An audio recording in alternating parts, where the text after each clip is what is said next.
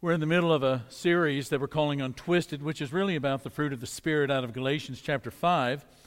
And by way of introduction, I want to do something a little different. I want to begin with a question. Question is this: ever wonder if you're saved? You ever wonder if you're saved? I mean, you declared your allegiance to God the Father through confession and repentance. You were baptized into the name of the Lord Jesus, that is God the Son. But there are moments, there are times, there are nights when you lay awake wondering if you're really saved. This is why I think coming to a better understanding of the place of the Holy Spirit, that is God the Spirit, is essential. Think about this verse found in Romans chapter 8. The Spirit you received does not make you slaves so that you live in fear again. Rather, the Spirit you received brought about your adoption to sonship. And by Him we cry, Abba, Father. And so I would ask you, do you feel drawn to God the Father the way that a child feels drawn to a mom or a dad? I mean, that's really what that word Abba is about. It's a word of intimacy. It's the word that somebody really little is what they would say to somebody, their father or their mother, that really big person. They would say, Abba, Father. It's a term of intimacy. And that Spirit is inside of you, testifying in your heart that you're truly a son of God. There's another verse that I would have you think about, 2 Thessalonians chapter 2. God chose you as first fruits to be saved through the sanctifying work of the Spirit and through belief in the truth. Is God the Spirit? That word sanctifying, we've talked about that before. This word sanctifying is God's Spirit developing in you the character of God. And so the question, is the Spirit of God active in your life, and you see that you're different today than you were on the day that you were baptized and confessed and repented and were brought into the kingdom of God and received the Spirit of God? Is there anything about your character that has changed more into the likeness of Jesus? Is God the Spirit developing the character of God the Father in you? Now, this is really what the fruit of the Spirit is. The fruit of the Spirit is you becoming the character of God. It's also a sign that you're saved, that God is alive in your life, has put His Spirit as a power in your life, and one of the signs that you are saved is that you're a changed individual. The fruit of the Spirit is the sign that God is doing something good inside of you, that God is making a difference in your life, that your life looks different, your words, your actions, your affections, your value system, all of that is different, and that's the difference that the Spirit of God has made in your life. Life without God is a life that is twisted and bent and warped. Life that is captured by sin is a life in which we have been twisted. And at the heart of the gospel is this, that God loves to untwist what is twisted. That God loves to untwist what is twisted. The spiritually dead have become spiritually alive. The guilty have been forgiven. The estranged have been reconciled. The enslaved to sin have been released and redeemed. Enemies have been brought and made into a family. The weak are made strong. The soul sick are being healed. Prodigals are welcomed home. And the twisted are being untwisted by God's power. The church of Jesus Christ, which we are, is a group of recovering human beings representing the kingdom of God by living as salt and light in this creation, in this world, and in this community.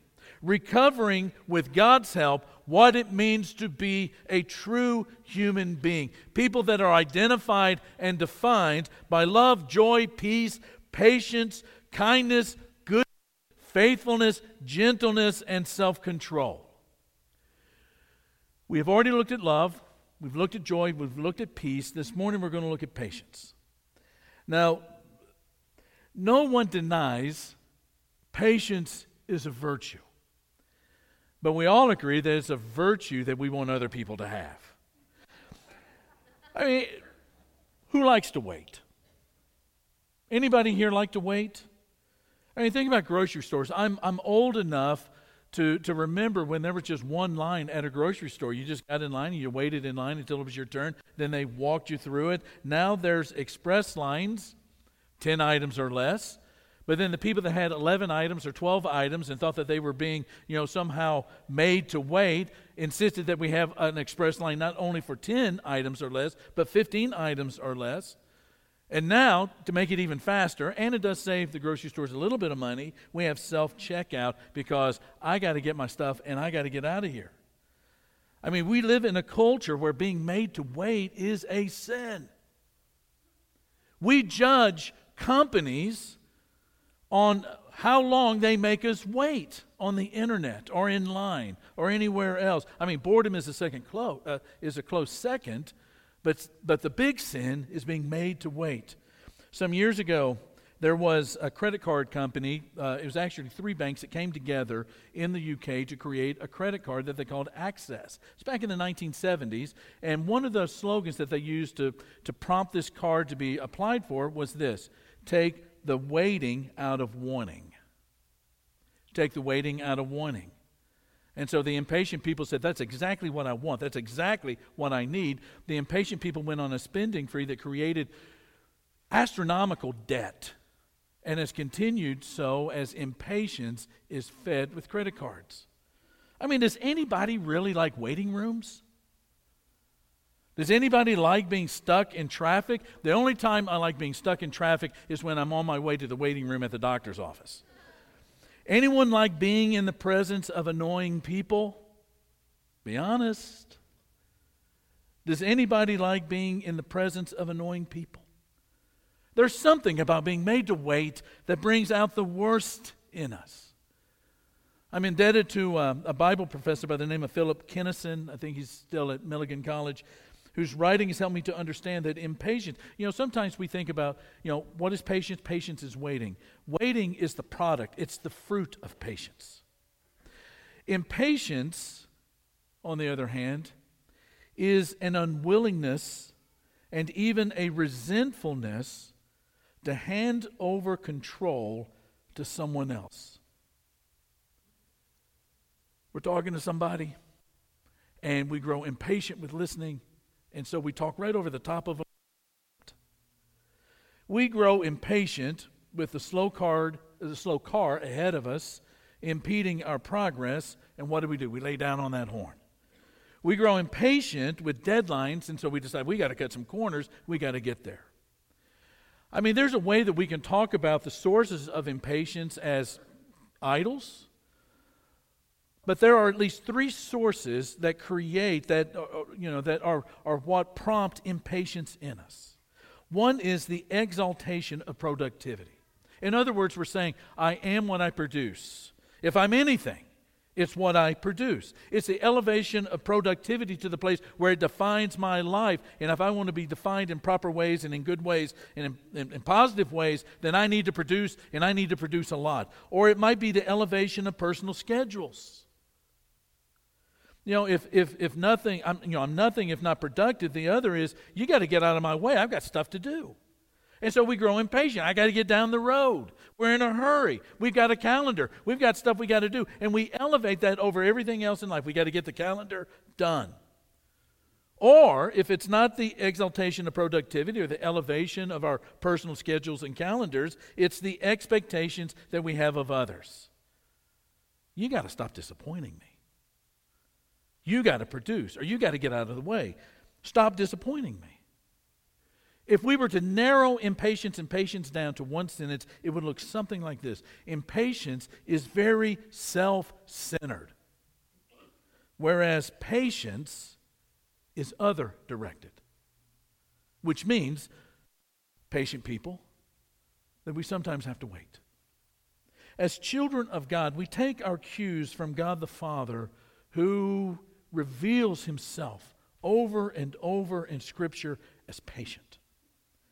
In the Old Testament, to Moses, who's standing there with the new tablets, he says in Exodus chapter 34, the Lord, the compassionate, gracious God, say these 3 words with me, slow to anger. Say it with me again, but let's say it with some oomph. Slow to anger, abounding in love and faithfulness. That's God.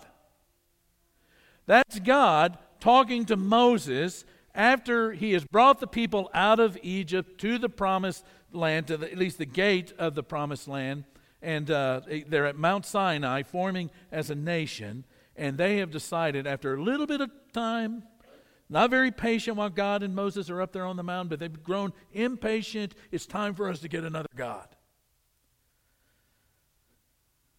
And he says to Moses, slow to anger, abounding in love. In the New Testament, Peter and Paul write to the church, 1 Peter and 2 Peter, says, the Lord is not slow in keeping his promise, as some understand slowness.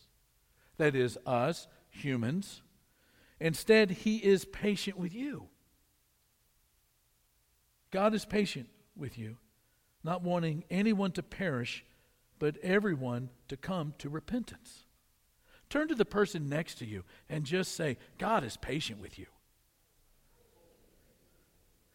Paul to the church in Rome says basically the same thing. He says, do you show contempt? Everybody knows what contempt is, right? Do you show contempt for the riches of his kindness, forbearance, and patience? Not realizing that God's kindness is intended to lead you to repentance. God's patience does not mean that there is no such thing as God's anger. There's no such thing as God's judgment. Both of those things are realities in the universe. God, though, is not patient for patience' sake. He is patient for my sake. God is not patient for patience' sake. He's patient for your sake. He is patient for our sake. If God is not love and if God is not joy, then how can there be peace?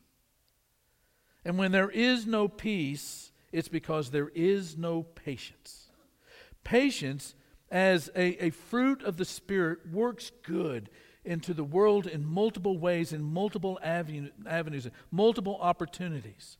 But I want to give you just two. The first one is this. You know, when we develop, through God's power, patience in our life, patience gives space for people to do the right thing. Patience is how you personally make it better. Has anything...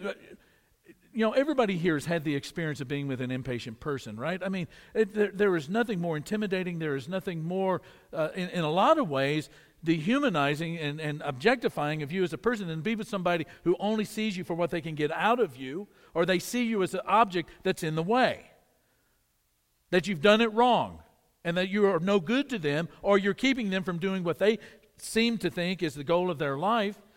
And the patient person is the person that is making it better from your standpoint. Sometimes the right thing means to grow up or to gain a more understanding of life. Patience is what you need to help them grow up. Which means, as we go back to that original definition, patience is really about you not being in control. Patience is about them being in control because they're going to grow at their rate of maturity and growth. Patient people do not take away consequences, but they help people to bear the consequences.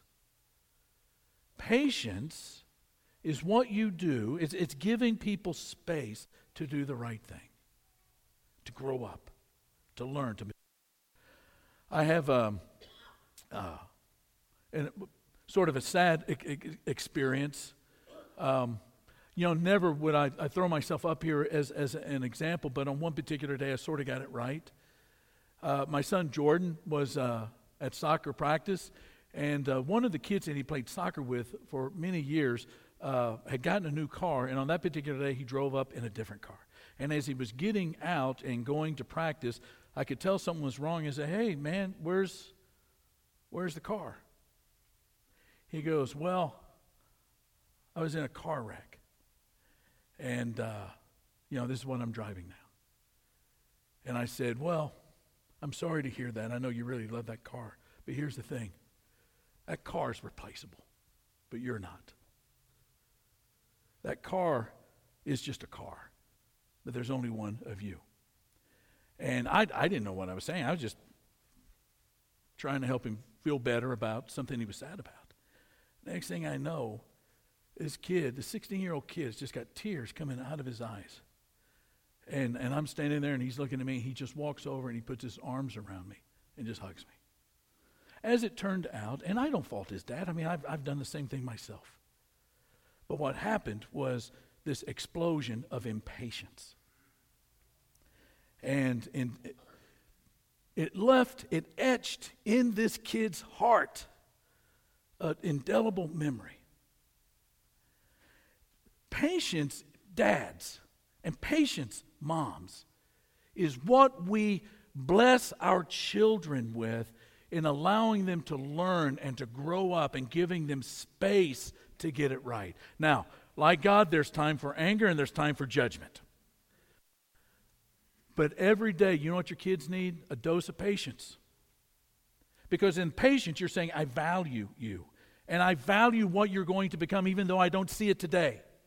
I value what you're becoming. I value what it is that you want to be and you're striving to be. And I value the fact that you're a human, which does not mean that you're perfect, but it means that you're going to make mistakes. But I'm giving you the space, the way that God has given me space to deal with all of the sins, even giving me the power to overcome it and to be redeemed from it by the blood of the Lamb. I'm giving to you. I'm passing on to you. I'm bestowing on you the same blessing that I have received from God. And it's not just kids, it's employees, it's employers, it's church members, it's elders, it's deacons, it's ministers. Everybody needs to be patient, and everybody needs patience. And then the second thing is that patience glorifies God as we trust Him to keep His promises. You know, one thing that we all have in common, and there's really a lot of things that we have in common. One of the things that we have in common, though, that I want to point out, underscore, is that all of us are tempted every day to grow impatient with God and to take matters into our own hands. Henry Nouwen, he defines patience this way.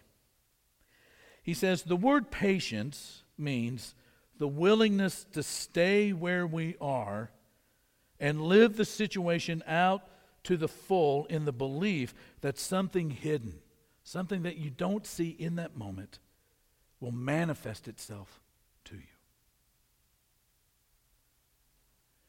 You will be tempted to not trust God.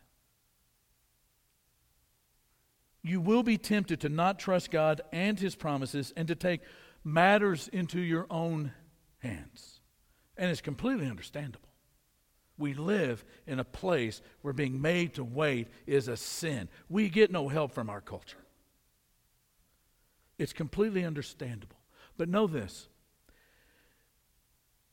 When you do not trust God, you're giving God a vote of no confidence. You are blackballing God publicly.